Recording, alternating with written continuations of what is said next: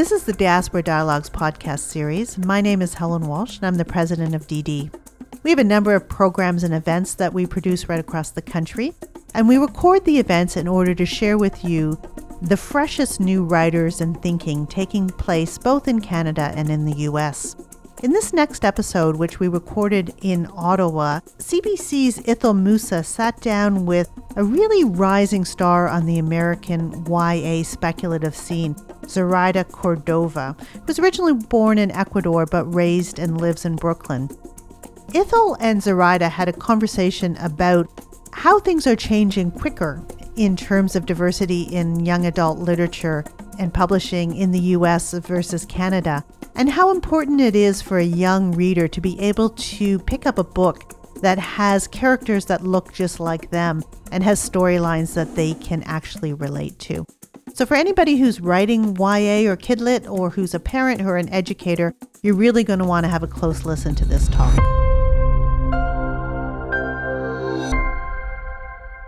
I'm very, very honored to be here with Zoraida Córdova. Zoraida was born in Ecuador and raised in Queens, New York. She is an award-winning author. She's written the Brooklyn Brujas series, the Vicious Deep trilogy. Her short fiction has appeared in the New York Times. They have a best-selling anthology, Star Wars. She's written in From a Certain Point of View and Toil and Trouble, 15 Tales of Women and Witchcraft. That's a theme we're going to be talking about. I clearly have a brand. Yes. Well, it's important, you know. They say you need to have an identity, and it's important to have a brand. And I'm glad that I wasn't expecting to read your bio, but I'm glad I did, because I really do want to talk about your Brooklyn Brujas series, because I think it's definitely unique. Thank you. Yeah. Now, I had originally was going to start talking to you about your second book, but I'm glad we're going to start at the beginning with Labyrinth. With Labyrinth Lost, absolutely. Lost. Yeah. Okay, it's a series. That story centers around the life of a young person by the name of Alex, who is a bruja. And for people who don't know what that is, it's a witch. And she has powers, and she's quite uncomfortable with her powers. There's an unease. And she tries to cast a spell in order to rid herself of them, which of course backfires. Of course. Her family vanishes. I want to talk to you a little bit about that story, but let's take a step back. I want to know, what is it about brujas, witchcraft, that you find inspiring and a source of creativity? So I grew up in Hollis, Queens, which is the only thing I have in common with Nicki Minaj. That's an amazing thing to have in common. It's true. We're both from Hollis.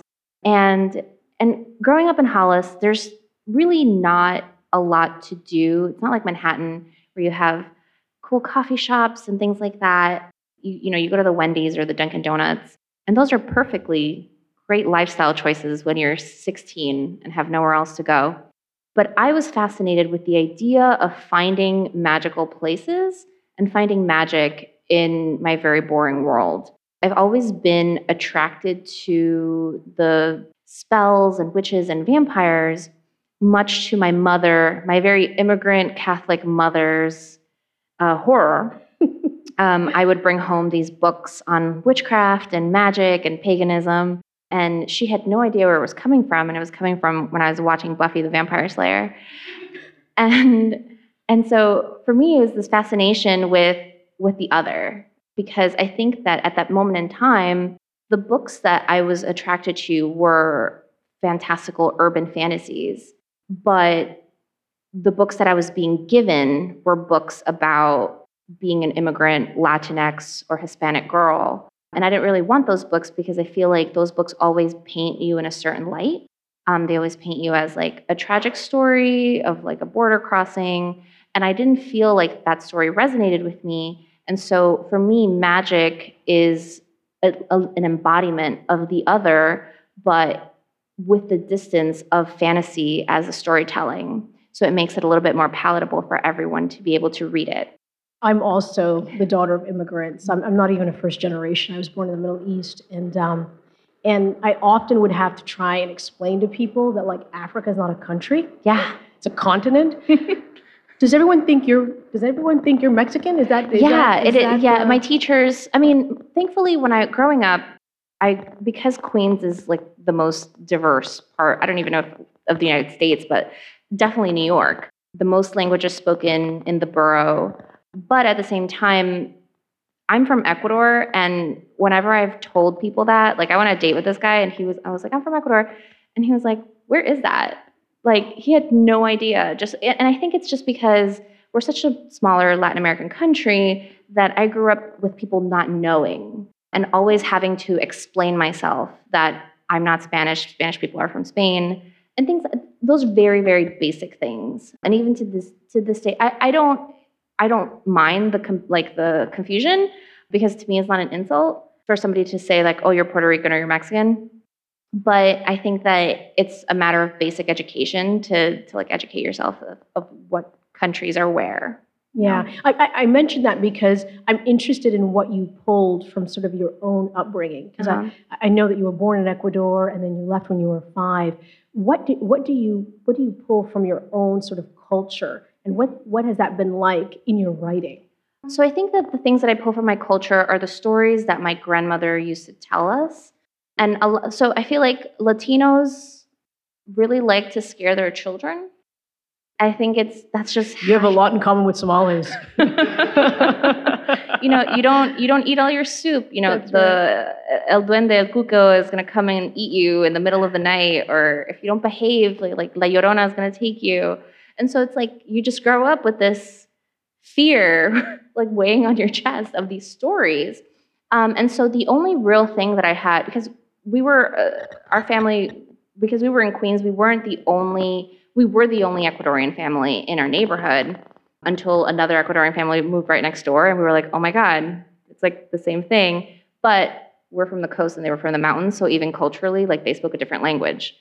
And having that isolation, the only thing that I had tying me to my Ecuadorianness was the stories that my grandmother would say. And the stories usually involved with like her grandfather and how her grandfather had made like a pact with like a river deity, and that's why he could always catch fish. And I was like, sure, that's exactly. It's not because he had prowess as a fisherman. It was definitely the pact that he made with this deity. It was a myth. This like river duende or gnome or whatever. And so I feel like Latin American stories have always lended themselves to magical realism. But because I grew up in the United States, to me, it's not magical realism, it's urban fantasy. Yeah. Yeah. Okay, I want to read something that you wrote. I really appreciate that you write about your process and writing and what that's like. You wrote, this is in 2016 in September, you wrote, fantasy borrows from other cultures. The actual borrowing is where things get tricky. There's a line between inspiration and cultural appropriation. That line is dangerous. Where do you draw it? Where do I draw the line? I think I drew the line using real gods that don't belong to me. So the Brujas in the Brooklyn Bruja series, I created a pantheon of gods. I read books about Santeria and the Day of the Dead and Greek mythology, and I saw the structure, but I didn't take the real existing names and the real existing languages, because like, first of all, you don't want to put, I don't know what I'm invoking of Santeria if I put it in my actual book and it doesn't belong to me. And there's a saying in Ecuador, and also I've heard it in other Latin American countries, which is, it translates to like, you don't F with the saints. And so basically that's where I drew the line. It's like using real things. And it forced me to expand my creativity and really test myself as an author to create an entire mythological system for these witches that live in Brooklyn. So the questions were, what gods do they pray to? What is the function of their gods? What is the relationship that they have with their magic? How is all of it tied? Do the gods exist on a real plane? And that's where I found the line, which is very precarious, because I could have easily just been like, oh, these are my Orisha gods. But when you do that, like, even though I'm Latin American, like the Orishas belong to Yoruba, so it's not mine to take. I'm glad that you mentioned the sensitivity with which you approach writing about these things. I think because as you mentioned, the saints, they're sacred to some people, Yeah. right? And One person's mythology is somebody else's actual religion. Yeah. Yeah. And another thing that you wrote. Don't worry, I'm not going to bring out too much. Thank you, because I can't even remember. I haven't gone through your grade 6 diary. Like I'm not going to mention anything embarrassing. But I think one thing that really stood out for me, because you write in fantasy and you're writing for young people, and I'm going to get to that in a little bit later about writing for younger people. But one of the things that you wrote was that it's hard as a person of color in the fantasy genre. And I want you to tell me a little bit about that and what are some of the challenges that you face. I think that the one thing that I've gotten over it now that it's been a while. It's when you're a person of color, people immediately assume that what you're writing about is real. So I have a lot of people congratulate me and thank me for teaching them about Latinx culture. And I'm like, I'm sorry, but these realms and gods don't exist. I mean, they exist in my own personal head, but I don't want them to come away. Keeper of knowledge? Yeah, and it's definitely not. It's not the only story. It's not the only voice. So the unique thing about publishing, specifically in the United States, is publishing in the young adult age group, is that there's often only room for a handful of people writing the same thing. So for a long time, when you think about urban fantasy with a Latino magical system, or which shouldn't even exist, because it's not an actual term, people only say my name, but they forget other people's works, and that's really frustrating. It's also frustrating having to explain yourself and figure out whether or not you want to tell your story through a white lens in order to make it palatable for everyone. Yeah, it almost seems like there's always only just room for one of us. Yeah. That there can't be an array of people doing, writing the same type of genre.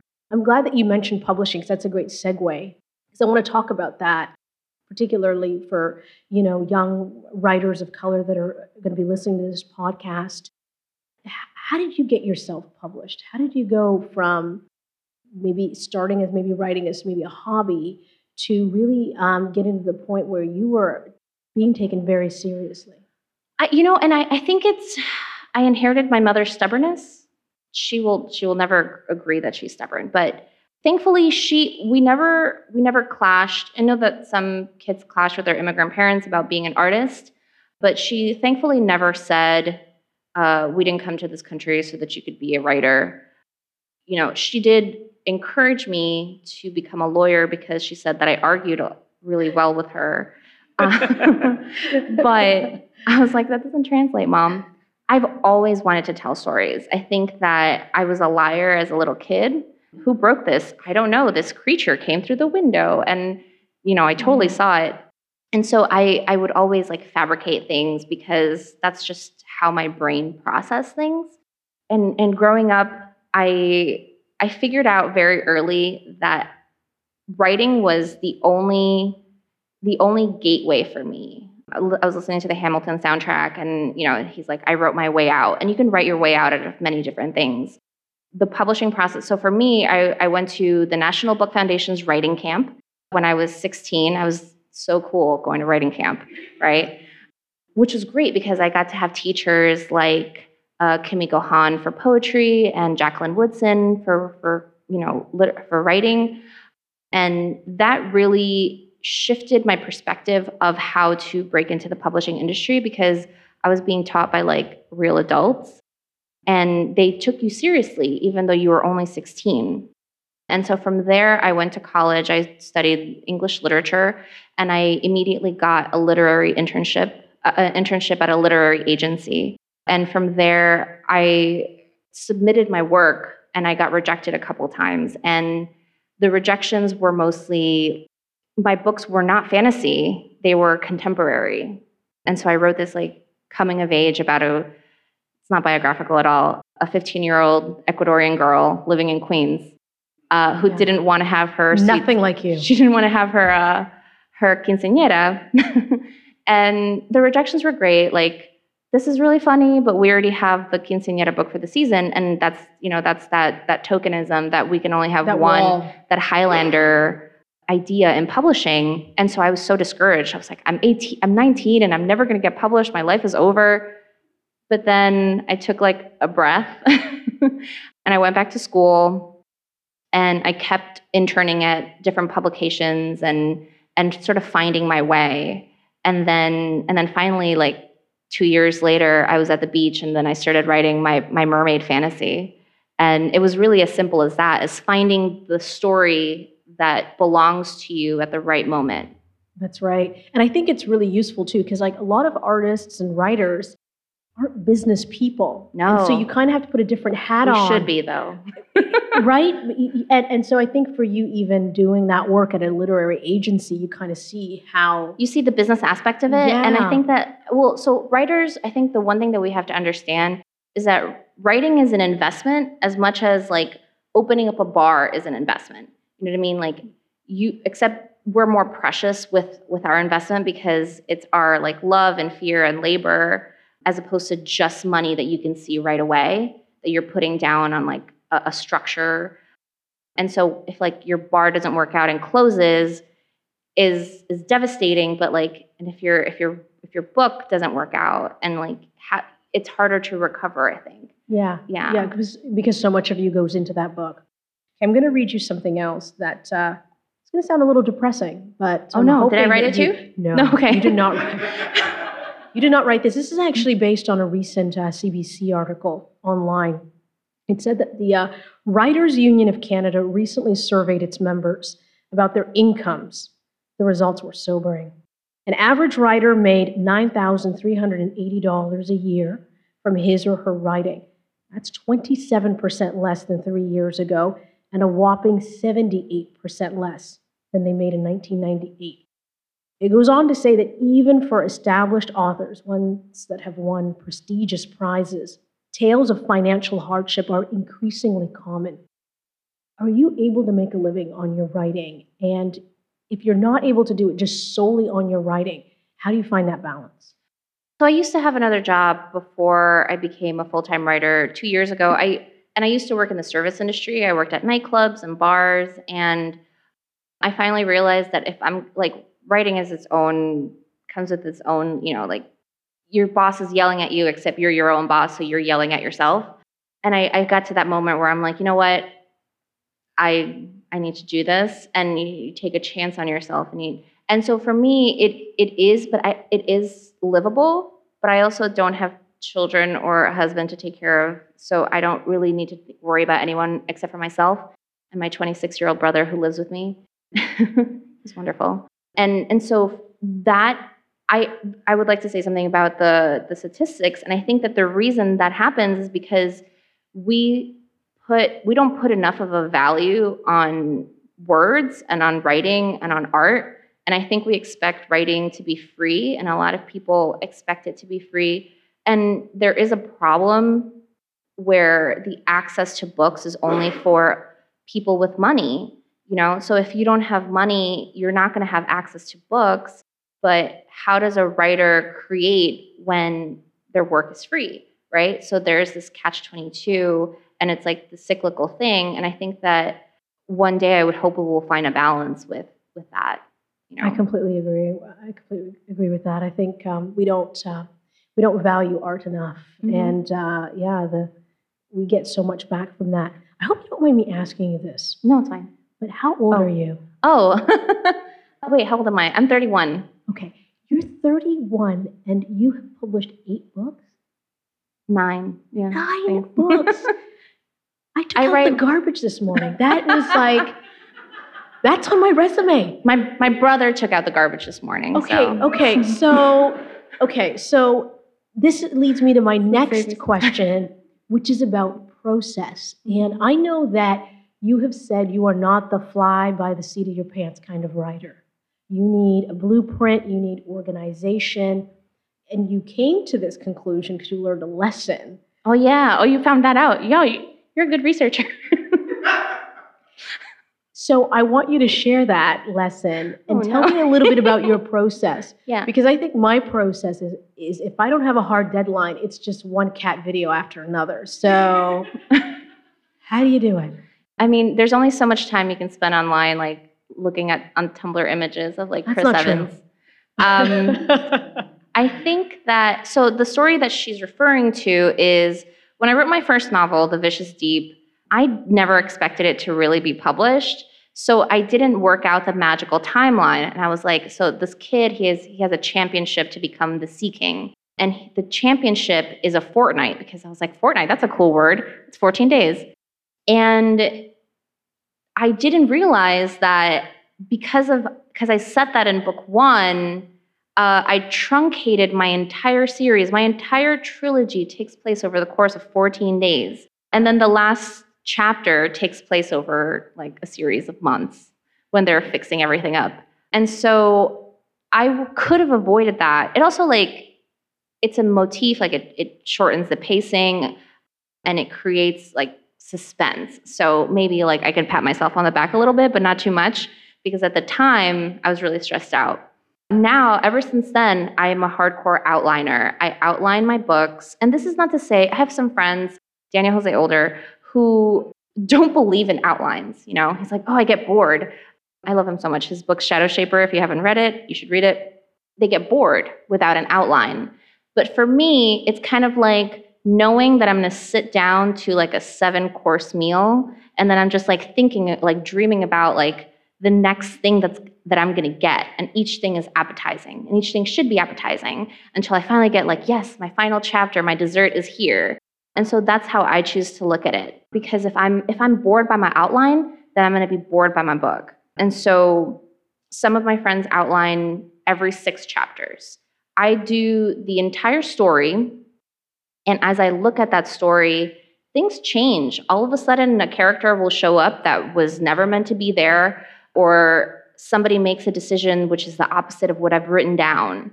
Outlines change as your story changes, as the words make sense. But it's nice to have a blueprint. It's like saying, I want to get from New York to California, but I'm going to stop in Kansas along the way. Yeah, that's right. We've got a Kansiite in the audience. Did I call you that? Yeah.